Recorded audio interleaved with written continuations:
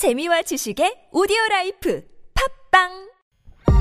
건강한 사회는 불법도 박신고로부터 1850112 사행산업통합감독위원회 10월 10일 돈다방 미쓰리입니다.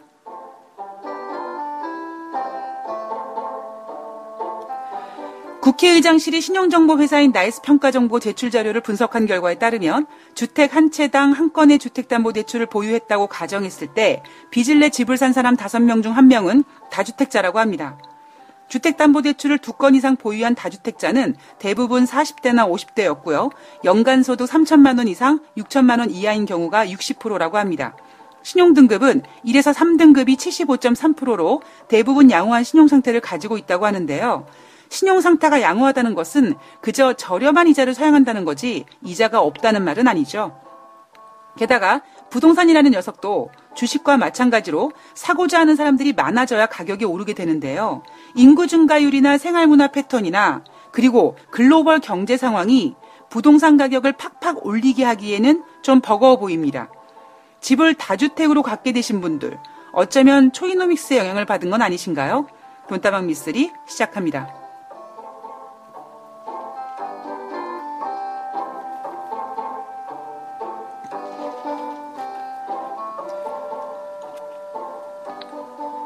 네, 10월 10일 화요일 돈다방 미쓰리 시작하겠습니다. 자, 여러분 이제 추석 연휴 잘 보내셨고요. 이제는 돌아오지 않는 추석 연휴에 대한 미련을 떨쳐버리시고 오늘부터 요이 땅 하고 이제 연말까지 열심히 힘차게 달려가셔서 2017년 마지막 4, 4분기를 잘 마무리하시면 될 것 같습니다. 초이노믹스 돈다방 미쓰리에서 2년 동안 겁나게 깠는데요. 그죠? 예. 제가 약간 좀 이렇게 개구진 면이 있어요. 그래서 예전에 그 어떤 경제방송, 그러니까 그 경제 잡지 회사에서 팟캐스트를 좀 하는데 그때 제가 만들었던 그 제 프로그램의 제목이 남자보다 맛있는 경제였습니다. 돈다방 미쓰리를 능가하는 참 이 매력적인 프로그램 이름이었는데 잡지 회사랑 이야기가 잘 되지 않아가지고 프로그램 제목이 거의 사장되다시피 했는데 제가 아직 갖고 있기 때문에 여차하면은 남자보다 맛있는 경제 살리고 싶은 마음은 좀 있습니다. 근데 약간 컨셉이 좀 이렇게 뭐 돈다방 미쓰리 같은 컨셉인 거죠. 그래서 이 표지 화면을 찍기 위해서 거기 그 잡지 회사 이사님께서 개인 스튜디오를 갖고 계시는 사진 작가도 겸하고 계셔가지고요. 그 이사님의 스튜디오에 가서 정말 섹시 컨셉으로 옷을 입고 사진을 한 400장 넘게 찍었습니다. 그런데 이제 그분은 이제 프로시니까 한 2시간 동안 진짜 정말 뭐 잡지 표지 모델 이런 그 사진 찍으시는 분들 있잖아요. 와, 정말 힘들어요. 진짜. 근데 한 2시간 정도 사진을 찍고 그 이사님께서 하시는 말씀이 표정이 너무 개구지되는 거예요. 그러니까 표정이 좀 이렇게 섹시해야 되는데 표정이 너무 개구져요. 근데 어쩔 수가 없어요. 사람이 개구져서 어쩔 수가 없습니다. 근데 제가 얘기하는 스타일도 물론 돈다방 미쓰리가 약간 이런 매력이 있죠. 이야기를 막 수다로 쫙 풀다가 또 갑자기 진지한 얘기를 확 하기도 하고 막 약간 좀 이렇게 여러분들이 그 지루할 틈을 주지 않으려고 막 이런 얘기했다 저런 얘기했다 여기 갔다 저기 갔다 진지해졌다가 막 이럽니다. 네. 그러다 보니까 어떤 이야기를 좀 이렇게 할 때 그냥 툭 스쳐가는 얘기가 있는데 아마 여러분들께서는 이제 그런 거 이렇게 들으시면서 그거는 좀 이상한 것 같은데 이렇게 이제 지적을 해주시는 거죠. 제가 한글날 방송을 하면서 그 세종대왕에 대한 이야기들을 쭉 하면서 제가 세종대왕한테 좀 아쉬운 점이 있다면 우리나라 말도 이 영어나 중국어처럼 어순을 그렇게 만들었으면 되게 영어하기가 편했을 텐데 그러지 않았다. 뭐 그게 약간 좀 불만이다라는 말씀을 저는 진짜 웃자고 얘기한 거였거든요. 근데 우리 자연의 일부님께서 옥의 티라고 그러니까 세종대왕은 글을 만든 거지 말을 만든 건 아니다. 근데 그런 말씀을 해주셨습니다. 그렇죠. 그 세종대왕에 대한 이야기를 그 한글과 관련된 이야기를 제가 좀 짧은 지식이지만 좀 더 말씀드리면, 글쎄요, 저는, 물론 세종대왕이, 그러니까 원래 이 말이 원래 있었죠. 우리나라에서도. 그런데 이 글이 필요한 이유가 뭐냐면 어떠한 이야기가 전달되기 위해서, 그게 전달되기 위해서는 두 사람이 같은 시간, 같은 공간에 있어야지만 그게 확인이 되는 거고, 그렇지 않고는 뭐 그때 뭐 녹음 기술이 있었겠습니까? 뭐 아무것도 없으니까. 그래서 사실 글이라는 게 굉장히 중요하죠. 글이 있어야지만 역사를 적을 수 있고, 글이 있어야지만 정말 배울 수가 있는 거고, 뭔가 말만 가지고 있는 그런 한계를 엄청나게 극복시키고, 그리고 인간이 가질 수 있는 능력, 만약에 소리를 낸다 그랬을 때 뭐 침팬지도 소리를 내고 구간조도 소리를 내지 않습니까? 말 이렇게 따라하긴 하지만 그들이 인간을 이길 수 없는 거는 바로 문자를 사용하지 없다는 거라고 저는 생각을 하거든요. 네, 말은 분명히 있었지만 이 글로 남길 수가 없었고, 그리고 그때 양반들이 이제 한자를 가서 이제 맨날 그래서 양반들이 나 양반님네 해가지고 벼루에다가 먹거라가지고 이렇게 난 그리고 글씨 쓰고 그랬잖아요.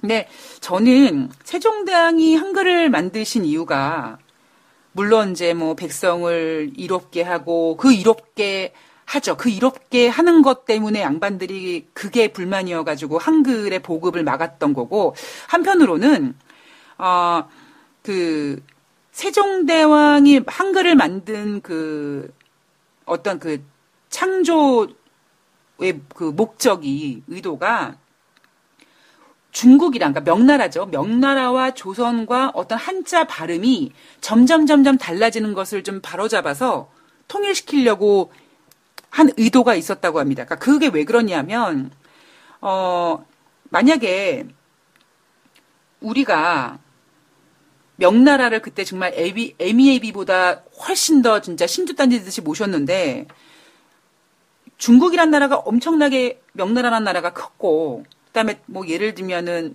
우리도 요즘 같은 경우에는 뭐 그 굉장히 이 언어도 유행되다 보니까 우리가 저는 요즘에 젊은 애들이 하는 얘기 잘 못 알아듣거든요. 맨 처음에 사람들이 뭐 관종 그래서 관종이 뭐야? 관망이 뭐 비슷한 말인가 할 정도로 이 말이 굉장히, 말이라는 거는 변화무쌍하니까. 그래서 만약에 명나라와 만약에 우리가 어떠한 사용하는 비스무리한 어떠한 그런 발음 같은 게 제대로 되지 않아서 좀 발음이 안 돼서 의사소통이 잘못돼가지고 오해가 생기면 우리는 명나라한테 작살나니까 이거를 지금 뭔가 바로잡게 통일하기 위해서, 그래서 우리의 글을 만든 거고, 두 번째는 글을 만든 이유가 법을 알면, 그죠? 우리가 요즘에 그 뭐 종편을 비롯해서 TV에 그 가장 자주 출연하시는 직업을 가지고, 자주 출연하시고 거의 모든 분야에, 거의 예능을 빼고 거의 모든 분야에 출연하시는 직업을 갖고 계신 분이 바로 변호사더라고요. 하다못해 변호사분 같은 경우에는 지난번에 맛있는 녀석들 문세윤 편인가 거기에서도 출연할 정도로 이 법이라는 걸 알면 뭐 정말 인간의 사회 구조 속에서 굉장히 유리한 부분이 많죠. 그래서 문제는 이 법 같은 거를 좀 알면 백성이 법을 알고, 그다음에 글을 통해서 어떤 그 유교 국가였으니까 충이라든가 효라든가 그런 거를 알면 훨씬 더 좋을 것 같아서 이제 한글이 만들어졌다. 그래서 이제 그것 때문에 양반들이 일반 백성들이 똑똑해지면은 자기들의 어떤 그 영역을 침범당할 것 같은 그런 불안감에 한글이 퍼지는 거를 굉장히 반대했었죠. 제가 알기로는 조선시대 때 우리 굉장히 뭐 효와 충이 되게 중요하게 생각했었잖아요. 그래서 효자가 되는 방법이 뭐 하여튼 몇 가지가 있는데, 허벅지 살을 잘라서 부모님한테 고아드리면 그것도 효가 될 수 있고, 가장 힘든 그 높은 영역이 부모님의 변비를 치료하는 거라고 합니다. 그만큼 효나 충이라는 것이 조선시대 때 굉장히 중요했던, 유교 사상이었고, 그리고 한글로 우리가 가장 먼저 쓰여진 소설을 허균의 홍길동전이라고 저는 배웠습니다. 그런데 나중에 확인된 결과 홍길동전의 허균이 최초로 쓰여진 한글 소설이 아니라 채수의 설공창전이었죠.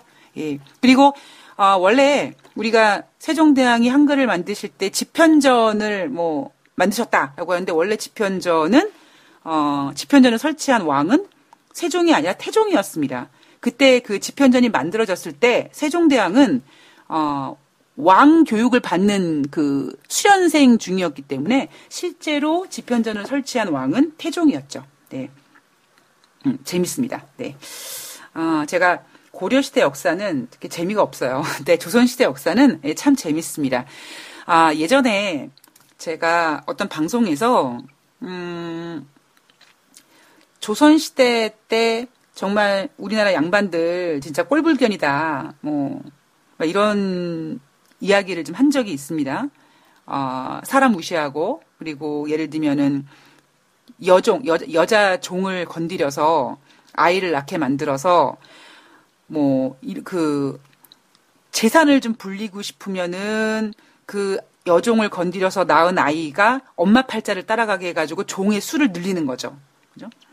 이런 참 못됐다 그랬더니 어떤 분께서 제가 봤을 때는 이제 대학 교수님이셨다고 그런 것 같은데, 어떤 분께서 저한테 이제 뭐라고 하시냐면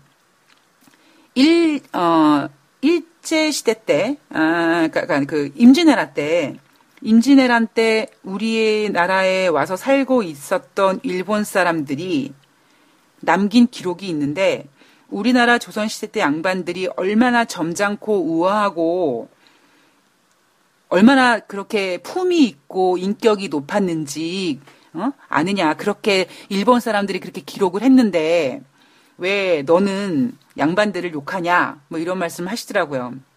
물론 훌륭한 양반들도 많으셨죠. 그죠?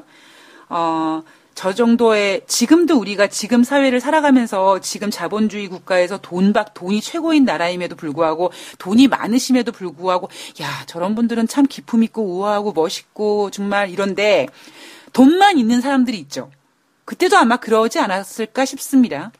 근데 제가 그때 반박을 뭐라고 했냐면, 임진왜란 때 우리가 그렇게 일본한테 지배당했을 때 우리나라에 와서 사는 일본 사람들은 누구였을까요? 그 사람들이 일본이 진짜 그때 일본이 무너지니까 한국 가서 살자 이런 것도 아니었을 거고, 결국 우리를 지배하기 위해서 어떤 그러니까 공무원식으로 왔을 때 이제 딸려온 이렇게 가족들이겠죠. 그런 사람들이 만났으면 당연히 이제 양반들 같은 사람들 만나고, 또 얼마나 그 양반 폼에 또 그렇게 외국인들, 일본 사람들 만나면 또 얼마나 품위를 유지했겠습니까? 제가, 한국의 그때 시대 때, 조선시대 때 와서 살던 일본 사람들이 상대했던 사람들이 얼마나 품위와 우아를 떨었겠느냐, 제가 그런 식으로 좀 반박을 했었었는데, 역사라는 게 사실 왜곡도 많이 되고요. 그리고 역사는 승자에 의해서 쓰여지다 보니까 사실이 아닌 부분, 그리고 그거를 만약에 후세에 알게 됐을, 아까 제가 최초의 한글 소설이 허균의 홍길동전이 아니라 채수의 설공창전 같은 경우에도 저 학교 다닐 때만 해도 시험에 나올 정도로 허균의 홍길동전이 최초의 한글 소설이었다고 알았었었는데, 그러니까 뭐든지, 그러니까 그나마 지금 IT 강국에 저는 우리나라가 IT 강국이 될 수 있었던 거는 100% 한글 때문이라고 생각이 듭니다. 예. 컴퓨터는 서양에서 만들어졌는데, 이 컴퓨터 자판에 이 한글의 자음음, 이 쉬운 자음음이 탁탁탁탁 들어갔잖아요. 중국은 안 되잖아요. 그러니까 중국은 영어를 잘하지만 컴퓨터는 우리보다 떨어지겠죠. 그래서 제가 왜 어제 방송에서 무슨 얘기를 했냐면, 우리가 영어 공부할 때, 우리가 한국말은 막 그냥 하거나, 아니면 우리가 처음에 일본어를 공부할 때 일본말은 되게 처음에 쉽게 배우는데 갈수록 어렵다고 하는 이유가 약간 비슷한 논리인 것 같은데, 우리가 영어를 공부할 때 사실, 굉장히 힘들어하는 게 나는 학교를 갑니다. 이게 아니라 나는 갑니다 학교를, 이거를 하는 게 되게 어렵잖아요. 그리고 예전에 알던 분이 이제 중학교 때 같이 교회를 다니던 이제 교회 오빠가 이분이 이제 영문과를 갔는데 이분이 이러시는 거예요. 맨날 어느 날 갑자기 이제 오랜만에 봤는데 이렇게 하면 의자는 나한테 안침을 당했어. 이 펜은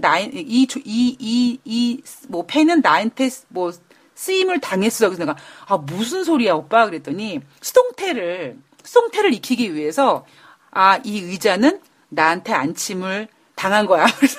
그래서 왜 당했다라는 표현을 썼냐고 했던 것처럼 약간 그런 부분에 있어서 제가 이제 요즘에 또 게다가 영어 공부하고 이러는 과정에서 이제 어순이 좀 답답하니까, 어순 답답해. 그러면서 이제 세종대왕의 이야기를, 세종대왕님이 한글 만드셨는데, 이러는데 넘어갔는데, 저는 진짜 이렇게 약간 뭐라 그러죠? 짓궂게, 개구스럽게 이렇게 툭 던진 말이었는데, 또 어떤 분들께 들으셨을 때, 제가 좀 혹시 뭐 잘못 알고 있나라고 생각하실 수 있을 것 같아서, 예, 제가 정정방송을 좀 했습니다. 제가 말씀드렸던 거는 분명히 말은 있었고요. 예, 언어는 있었고, 언어는 이미 우리는 주어, 목적어, 서술어 이런 그 어순은 이미 있었었고요. 예. 그거를 이제 어떻게 글로 남기고 하는 우리의 글을 만든 게 세종대왕이셨죠. 근데 우리 글은 정말 어려운 것 같아요. 제가 어떤 생각을 가끔씩 하냐면 제가 이제 뭐 말빨이 세다 이러는데 내가 만약에 미국에 태어나서 영어를 하면 내가 영어를 가지고도 이렇게 말빨을 세울 수 있을까라고 생각이 들 정도로 정말 우리나라 말은 표현도 다양하고 뭐 정말 뭐 너무나 정말 이렇게 정말 외국인들 한글 배우기 어렵겠다라는 생각을 종종 하게 됩니다. 네, 이제 자연의 일부님 너무 좋은 의견 감사드리고요. 이게 만약에 자연의 일부님께서 이런 걸 안 보내줬으면 저는 그냥 아무 생각 없이 그냥 웃자고 하는 게 아니라 그냥 뚝 던진 얘기인데 또 생각해 보니까 제가 또 뭔가 또 조금 더 신중해야 된다라는 거를 하나 좀 알게 됐습니다. 고맙습니다. 네, 오늘 10월 10일 저는 지금 이 방송을 한글날 방송을 하고 있습니다. 근데 글쎄요, 10월 10일 무사히 잘 넘어가야 되겠죠. 그리고 10월 10일 무사히 잘 넘어가도 분명히 북한은 좀 센 무언가 도발을 하나 하지 않을까라는 생각은 좀 하게 되는 것 같습니다. 이제 오늘 돈다방 미쓰리 제가 어제 말씀드렸던 것처럼 뭐 하지? 이렇게 생각을 했었거든요. 그래서 오늘은 나쁜 남자와 나쁜 주식의 공통점에 대해서 좀 재미있게 이야기를 좀 풀어볼 거고요. 그리고 야 미쓰리 너 쉬지 마. 우리 증시전망 낸 거 있어. 너 그거 안 봤지? 그래가지고 제가 딱 확인해 봤더니 키움증권에서 10월달 증시전망 내놨습니다. 그리고 현대경제연구원에서 2018년도 경제전망을 내놔서 그 이야기를 좀 꾸며봤습니다. 네.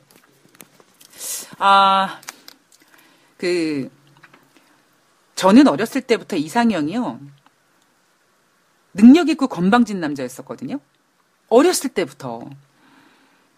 그래서 야 너는 어떤 남자가 좋아? 능력 있고 건방진 남자. 그러면 빵빵 터진 거예요 사람들이. 그러니까 그래서 제가 꼭 이렇게 뭐랄까 토를 답니다. 내가 얘기하는 능력 있고 건방지다라는 거는 싸가지가 없다는 게 아니라 건방진 남자라고. 아니 나한테만 잘하면 되지 다른 년들한테 잘할 필요가 뭐가 있어. 이런 이제 얘기를 좀 했었는데요. 몇 달 전에 오랜만에 만난 그 여자 후배가 있는데 나이가 지금 이제 뭐 한 30대 초반 정도 돼요. 근데 얘가 이렇게 차를 마시고 저랑 이렇게 딱 걸어가다가 그 어떤 가게에서 당신을 향한 나의 사랑은 무조건 이 노래가 막 나오는데 이게 약간 좀 뭐랄까 이렇게 따라하게 되는 그런 약간 중독성이 있잖아요. 그러니까 얘가 이제 그 노래를 딱 듣고 막 걸어가면서 계속 무조건이야 막 그러더니 갑자기 야 진짜 그렇게 사랑은 무조건 주는 거야 막 이래요. 그래서 내가 야 그게 사랑이냐 호러지? 제가 막 그랬거든요. 그래서 제가 낭만적인 애한테 찬물을 확 던졌는데 저는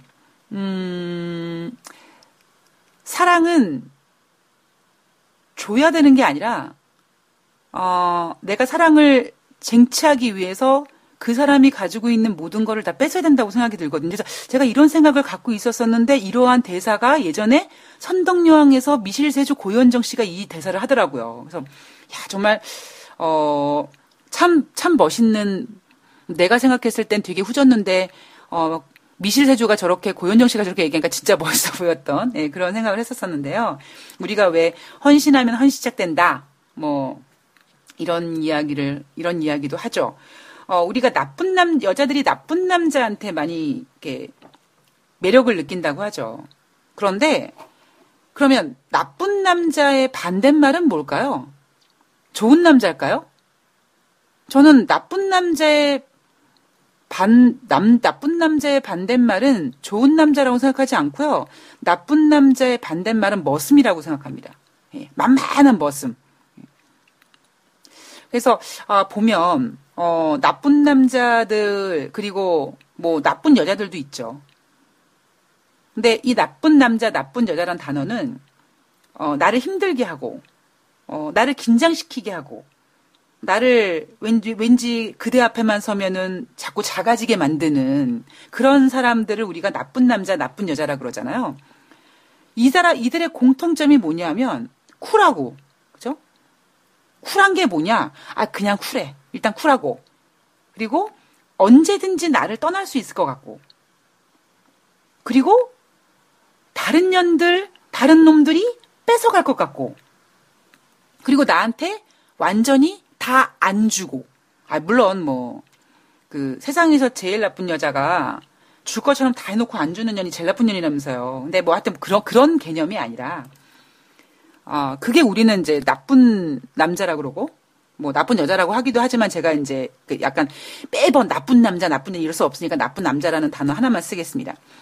근데 우리가 나쁜 주식을 보면은요, 나쁜 주식과 나쁜 남자의 공통점을 한번 생각해 볼까요, 우리가 아까 제가 나쁜 남자의 좀 어떤 특징, 그러면 언제든지 날 떠날 수 있을 것 같고, 나를 애간장을 태우고, 그리고 다른 년들이 눈독 들이고, 이런 남자가 나쁜 남자죠.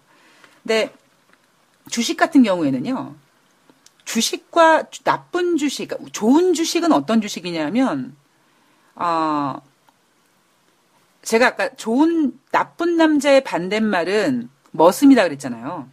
근데 그러니까 나쁜 주식의 반대는 좋은 주식? 이건 아니고요. 그러니까 좋은 주식의 의미가 뭐냐? 결국 주식은 좋으려면 수익이 나면 되거든요. 그런데 안전빵이다. 뭔가 그러니까 안정적이다. 나쁜 주식은 안정적이지 않잖아요. 그리고 그런 안정적이지 않은 나쁜 주식을 개인 투자자들은 좋아하죠. 그렇다면 결국엔 나쁜 주식이 아니라 나쁜 주식이 아닌 다른 주식들은 글쎄요. 개인들이 들갖고 있는 종목들, 삼성전자, 이들의 공통점 너무나 안정적이고, 근데 개인 투자자분들이 나쁜 주식을 좋아하는 이유가 내가 지금 현실로 가지고 있지 않는 어떠한 꿈을 현실로 만들어줄 것 같은 매력을 갖고 있기 때문에 나쁜 주식을 좋아하는 겁니다. 그건 뭐냐면 여러분들이 삼성전자를 안 사는 이유가 돈이 없어서 안 사는 분들 물론 계십니다. 그런데 대부분요, 개인 투자자분들의 성향은 삼성전자를 안 사는 이유가요, 돈이 없어서 안 사는 게 아니에요. 삼성전자를 사면 하루에 30% 갈 수 있습니까? 아니, 5%, 7% 올라갈 때 있긴 하죠. 삼성전자가 하루에 10% 올라갈 수 있는 확률이 얼마나 될까요? 그런데 그러다 보니까 삼성전자 같은 경우는 하루의 움직임이 결국 하나봤자 요즘 같은 좀 웬만한 장에서 어떤 이슈 같은 게 없으면은 그저 1% 내외 안팎으로 그냥 왔다 들락날락하면서 꾸준히 올라가죠. 재미가 없어요. 제가 얼마 전에 그 꽃뱀 얘기하고 제비종 얘기하고 이러면서 제비종 얘기하면서 사람은 재밌어야 되거든요. 그러니까 사랑을 오래 유지하게 하기 위해서, 매력을 오래 발산시키기 위해서는 똑같은 모습을 보여주면 지루해 하잖아요. 특히 남자분들이 그렇죠. 그런데 남자분들이 금방금방 질리고 그러니까 남자분들이 자주 보는 야동 같은 경우에는 처음 보다가 보다 아주 강력한 나중에는 그 사람을 죽이는 장면까지 극도로 가고 있는 좀 더 자극적인 이렇게 가는 경우가 많지 않습니까? 물론 여자분들도 야동을 보긴 하지만요. 근데 이 나쁜 주식 같은 경우에는요. 개인 투자자분들이 하루에 정말 만약에 어떤 분이 3천만 원 가지고 투자를 하는데 어떤 개인 투자자가 3천만 원 가지고 투자를 하는데 삼성전자로 하루에 300만 원을 벌 수 있는 확률은 별로 없어요. 그런데 뭔가 끼가 있고 뭔가 냄새가 나고 그다음에 예전에 한번 그렇게 막 하루에 30%씩 갔었던 어떤 그런 모습을 봤던 그런 종목들이 있으면 어떤 환상을 품냐 하면 내가 저 종목을 사면 저 종목이 만약에 제가 3천만 원이니까 10%만 잡읍시다. 그러면 하루에 10%만 수익이 나도 300만 원의 수익이 나는데 그 300만 원이 만약에 그 분의 한 달 월급보다도 많다고 칩시다. 그러면 이분은 자기의 어떠한 능력이라든가 자기의 현실 세계에서 이루지 못하는 어떠한 로또 비스무리한 꿈을 누가 제공하고 있냐면 그 나쁜 주식이 제공하고 있는 거고 거기에 홀리는 거거든요. 그래서 그리고 그 나쁜 주식들의 공통점이 뭡니까? 아주 다이나믹해요. 막 하루에 막 그 등락폭이 되게 세죠. 그러면 야, 저 종목은 하루에 뭐 최소 5, 6% 올라가고 많이 올라갈 때는 진짜 막 30%씩 올라가. 그러면 그래? 그럼 내가 만약에 최소한 뭐 15% 상승한 상태에서 그때 이미 15%가 올라갔음에도 불구하고 내가 지금 사더라도 만약에 이 종목이 올라가면 상한가 가면 나는 15%를 버는 거네. 이런 환상을 계속 제공하죠. 누가? 나쁜 주식이요. 그리고 밀당도 합니다. 그렇죠? 그러니까 마치 나쁜 남자 같은 경우에는 저도 그렇게 저는 나쁜 여자는 아니거든요. 근데 좀 예를 들면 제가 약간 좀 약간 이기주의일 수도 있는데 그냥 저는 어찌 보면 글쎄요 뭐 사랑 연애 이런 것보다 일을 더 중요하다고 생각해서 그런지 모르겠습니다만 왜 저는 제일 첫 번째 이해가 안 가는 거 연인들이 밤마다 통화 오래 하는 거 피곤하지 않나? 내일 회사 안 가나? 물론 뭐 엄청나게 돈 많은 건물주 자식이어서 뭐 회사도 안 가고 그냥 건물주 이렇게 관리하고 뭐 이래서 다음날 이렇게 쭉 시간이 이렇게 막 많으면 늦잠 자도 괜찮으면 모르겠는데 출근을 해야 되고 일을 해야 되는데 밤늦게 1시간, 2시간씩 뭐 잘 자요 해가면서 이렇게 연애를 매일, 통화를 매일 하면, 힘들지 않나? 왜 그러지? 이런 생각을 일단 하고요. 그리고 예전에 어떤 일이 있었냐면, 처음에 막 연애라고 하기엔 좀 그렇고, 좀 초반에 만날 막 그때쯤에 그 남자분께서 갑자기 밤에 내가 보고 싶어서 달려오겠다는 거예요. 그래서, 속으로 이런 정신 나간 놈이 있나? 그래서 내가, 나 피곤하다. 나 피곤해서 지금 자야 되고, 내가 좀 약간 잠이 약간 좀 예민한 사람이어서, 잠 타이밍을 놓치면, 좀 힘드니까 다음에 보자. 그랬더니, 내가 너무 보고 싶어서, 지금 안 보면은 안 될 것 같으니까 잠깐 얼굴에도 보자는 거예요. 그래서 제가, 그래, 그러면, 왜 네가 보고 싶을 때, 나는 네가 지금 보고 싶지 않은데 왜 네가 지금 내가 보고 싶으니까 나를 힘들게 하냐? 너 그래? 너 그럼 내가 아침 내일 회의 8시 너 회의하는 8시 반에 내가 너 회사 앞에 가서 너 부를게. 회의하다 말고 튀어나와. 그거는 회의 시간이라는 거예요. 아니야. 그때는 내가 널 보고 싶은데? 그래서 막 그런 논리로 제가 좀 말렸는데 제가 약간 좀 독특한 케이스이기는 합니다. 근데 나쁜 여자는 아닌데요. 좀 그런 걸 별로 안 좋아하는 것 같아요. 특히 성격상. 근데 이 나쁜 주식 같은 경우에는, 나쁜 주식의 또 공통점 같은 경우에는 매매를 할 때 내가 사고자 하는 가격을 절대 허락하지 않습니다. 그리고 내가 원하는 가격을 언제 주냐 하면은요, 내가 원하는 가격을 막 기다리고 있는데 주식이 계속 올라가서 안 되겠다. 내가 저걸 지금 사지 않으면 저거 딴 년들이 뺏어갈 거야. 라는 그런 마음.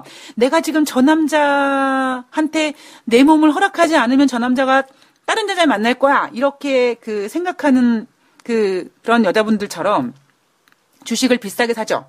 예. 왜? 지금 내가 안 사면 내가 원했던 가격은 아니지만 조금 더 큰 희생을 내고 그 높은 주식을 올라가고 있는 주식을 사지 않으면 가격이 더 올라갈 것 같으니까. 그래서 그 부담을 감당하고 그 비싼 주식을 삽니다. 그러면 이제 그때 가서 어떻게 돼요? 그때 가면 다시 이제 그때서야 내가 원하는 가격을 보여주게 됩니다. 참 나쁜 주식이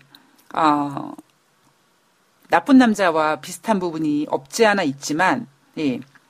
그리고 그 나쁜 주식 같은 경우에는 내가 분명히 원하는 가격이 있었는데 가격을 높게 사게 하고 내 잔고에 내가 비싸게 주고 산 주식이 들어오는 순간 나 봐라, 네가 원하는 가격에 와 있다. 그리고 이렇게 내려오죠. 그 매력 때문에요. 개인 투자자분들이 이 나쁜 주식, 흔히 뭐 테마주, 뭐 잡주, 뭐 끼가 있는 종목, 이 종목에서 헤어나오지를 못해요. 어떤 사람이 나 맨날 테마주만 매매했더니 나 거덜나서 안 되겠어, 못 하겠어. 난 다시 이제 나 우량주 좀 매매해야겠어. 우량주 매매합니다. 한 일주일도 매매를 못 해요. 내가 왜 매매를 안 해? 그냥 우량주 해. 그러면 재미가 없어서 못 하겠대요. 여러분들은 나쁜 남자처럼 나쁜 남자와 비슷한 공통점을 많이 가지고 있는 나쁜 종목에 얼마나 많이 홀려 계십니까? 물론 주식이라는 건요. 전 그렇게 생각을 해요. 물론 제가 방송에서 여러분들한테 우량주만 사세요란 말씀 안 드립니다. 왜냐하면은요. 주식은 돈 벌면 장땡인 거예요. 삼성전자 놨어요. 안 올라가면 어떻게 할 거야?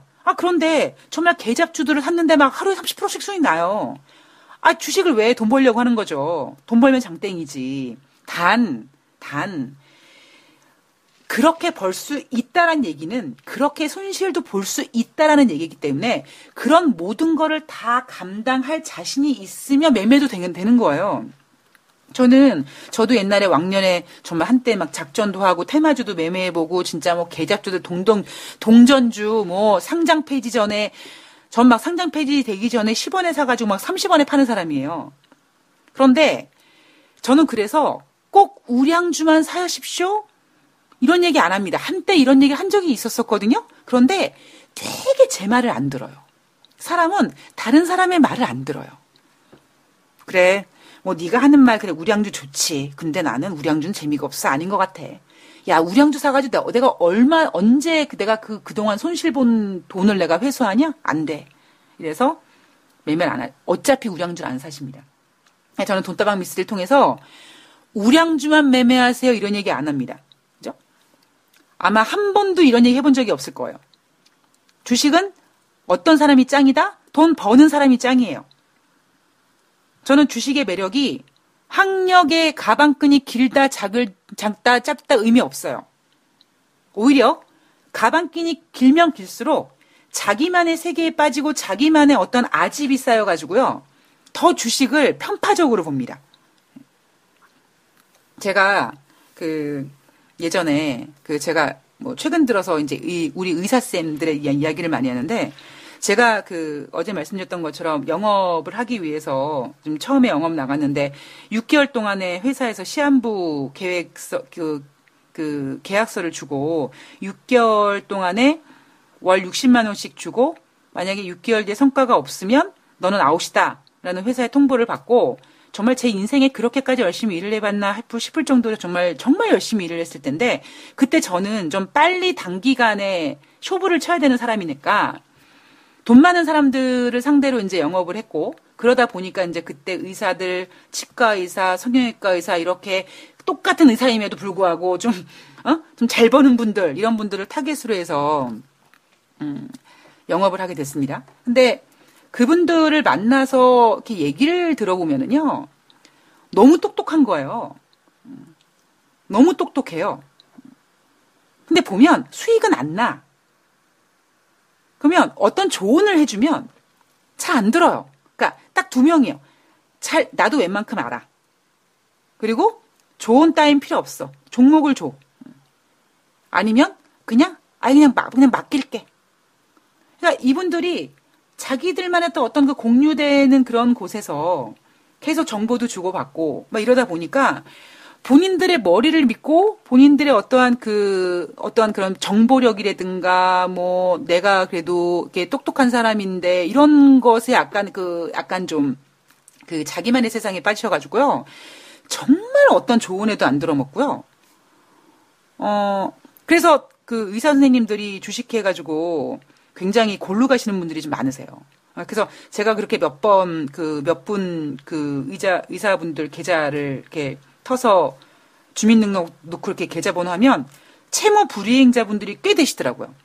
주식은 굉장히 크게 하시는데, 뭐 어떻게 뭐 될지 모르겠지만, 제가 죄송합니다. 뭐 어떤 특정한 그 직업에 대해서 너무 노출시켰는데 하여튼, 안 그러신 분들도 더 많고요. 그러니까 이 주식이라는 녀석이, 그 예전에 저한테 주식을 가르쳐 줬던 그 주식 사부가 어떤 그 대학 교수님이 6천만 원을 들고 와서 주식을 좀 가르쳐 달라 그랬는데 싫다 그랬던 거죠. 그래서 내가 야, 이 미친놈아. 너 야, 6천만 원이 무슨 누구네 집에 이름도 아니고 받고 가르쳐 주면 되지. 그랬더니 이 친구의 미쳤냐? 내가 내 돈으로 그냥 6천만 원 내가 주식해서 6천만 원 벌고 말지 내가 그 6천만 원 갖고 주식 가르쳐 주면 내가 얼마나 열통 터지겠냐. 게다가 대학 교수라는 사람은 자기 머리 똑똑하고 나름대로 경제학 교수라고 하는데 주식도 웬만큼 해봤고 얼마나 주식을 배운다는 게 아니라 배우는 척 하면서 나중에 자기 머리 위에서 상투를 막 흔들 거라는 거죠. 그렇게 휩쓸리고 싶지 않다라는 겁니다. 그래서 그 녀석이 주식을 처음 가르쳐주고 싶은 사람은 누구냐 하면 아예 주식 경험이 없는 사람한테 깨끗한 도화지에다가 제대로 세팅을 해주는 게 더 편한 방법이라고 얘기를 하더라고요. 그러니까 그때가 제가 29살 때였으니까 지금부터 훨씬 이제 10년도 넘은 얘기죠. 그러니까 그때는 제가 그 녀석의 깊은 뜻을 몰랐는데 지금은 좀 알겠더라고요. 아, 참 사람이 안 변하고 그리고 자기만의 고집, 자기만의 어떠한 자기 머리를 믿고 자기만의 고집에 쌓여 있는 사람들이 주식하기 되게 피곤합니다. 예. 그렇게 해서 진짜 어떠한 매매 원칙이 있어서 수익이 나서 꾸준히 수익이 나면 괜찮은데 그렇지가 않거든요. 그래서 오히려 저는 주식이라는 게 어찌 보면 매력 있는 게 뭐 가방끈이 길고 짧고 이런 거에 구애받지 않고 그리고 주식이라는 거 아까 제가 이제 뭐 벌면 장땡이다라고 그 얘기하다가 지금 이 이야기가 여기까지 흘러왔는데 이 주식이라는 녀석 같은 경우에는 돈만 벌면 되는 거예요. 대신에 그렇게 하루에 뭐 진짜 수익률 하루에 10% 20%씩 날 수 있는 종목은 상대적으로 그렇게도 빠질 수 있다라는 거를 감안을 하셔야 되는데 그게 안 되는 이유가 대부분의 주식하시는 분들은 난 주식해서 돈을 벌 거야만 생각을 하지 돈을 잃을 수도 있어라는 걸 생각을 하지 않기 때문에 문제가 되는 거죠. 거기에다가 더 주식이 무서운 건 뭐냐면요. 제가 매번 말씀드리지만 여러분들은 만약에 주식을 안 하시는 분들이 계시면 주식을 좀 관심이 생긴다라는 분이 계시면은요. 어떻게 차트를 봐야 돼요? 어떻게 회사 내용을 봐야 돼요? 이거는 별거 아니에요. 제일 중요한 건 뭐냐면 일단 첫 번째 까먹을 수도 있다. 그런데 그 까먹을 수 있는 것에 대한 어떤 그 공포를 좀 말씀드리면 내가 만약에 10,000원을 샀어요. 만 원짜리를 샀는데 만 원에 한 주를 샀는데 만 원에 한 주 샀는데 그 10,000원짜리가 10% 올랐어요. 그럼 11,000원이에요. 그죠? 그런데 10,000원에서 10% 빠졌어요. 그러면 9,000원이 됩니다. 그런데 그 다음날 또다시 현재가가 10,000원으로 시작했다라면 주식은 굉장히 쉬울 거예요. 그리고 손실 나도 금방 회복이 될 겁니다. 문제는 뭐냐면 주식은 내가 어제 10,000원에 시작했는데 종가 기준으로 10% 빠져서 9,000원이 됐는데 그 다음날은 10,000원으로 시작하지 않는단 말이에요. 9,000원으로 시작해요. 그 얘기는 9,000원 내가 10,000원에 샀는데 10% 손해봤어. 9,000원이야. 근데 그 다음날 다행스럽게 10% 올랐어요. 그럼 10,000원이 됩니까? 아니에요. 9,900원이 돼요. 그래서 주식이 어려운 겁니다. 여러분들이 이 생리를 확실하게 아셔야지만 이거를 물론 머릿속에 알고 계신 분들은 당연히 많으실 거겠지만 이게 현실이다라는 거를 정말 인지하시고 이거를 확 빨리 내 것으로 만들어야 돼요. 그 다음에 차트를 보거나 뭐 어떤 정보를 받거나 재료 매매를 하거나 뭐 회사 가치 가지고 실적 전망 가지고 주식을 하시거나 그거는 어찌 보면 굉장히 잡기술이에요. 잡기술. 진정 중요한 어떤 주식의 생리. 내가 저 주식의 태풍 속으로 들어가면 어떤 일들이 벌어질까라는 거를 확실히 알면 진짜 우리가 이제 다시 이제 잠깐 한글 얘기를 하자면 우리가 한글이 어려운 이유가 미국 영어 같은 경우 그러니까 영어가 어려운 이유가 영어가 그렇게 어려운 건 아닌데 일단 우리와 다른 어순이 틀린 거고 그죠? 그리고 우리가 그 영어를 어떻게 배웠습니까? 지금 젊은 세대는 잘 모르겠습니다만 저희 때만 해도 성문 영어 일본에서 들어온 영어 배웠잖아요. 그러니까 영어를 10년을 넘게 해도 어디 가서 말 한마디 할 수 없을 정도로 영어를 배운 이유가 뭐냐면 기본만 돼 있으면 그죠? 기본만 어순만 확실하게 알고 있으면 그 다음에 단어만 맞추면 되잖아요. 그런데 주식도 마찬가지예요. 주식도 만약에 영어의 어순이라면 어순만 있다면 그런데 우리가 한글을 배우다 한국말을 얘기하다가 영어로 전환되는 게 어려운 것처럼 지금 주식을 해오셨던 분들이 수익이 안 났는데 이분들이 다시 내가 뭔가를 좀 원칙을 만들어야지 하는데 안 되는 거예요. 그리고 그게 쉽지 않죠. 왜? 습관이 되어 왔기 때문에.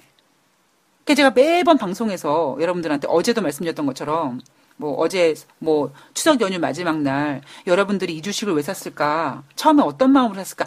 저는 이게 되게 중요하다고 생각이 듭니다. 왜냐하면 주식은요. 수익이 조금 나기 시작하면 초심을 잃어버리거든요. 자, 나쁜 남자와 나쁜 주식의 공통점. 예, 좀 이해가 가셨는지 모르겠습니다. 네. 자, 오늘 돈다방 미스리 1부는 여기서 마치고요. 2부에서 키움증권의 10월달 증시 전망과 그다음에 현대경제연구원에서 내놓은 2018년도 경기 전망에 대한 이야기를 좀 가볍게 해보겠습니다. 2부에서 뵐게요.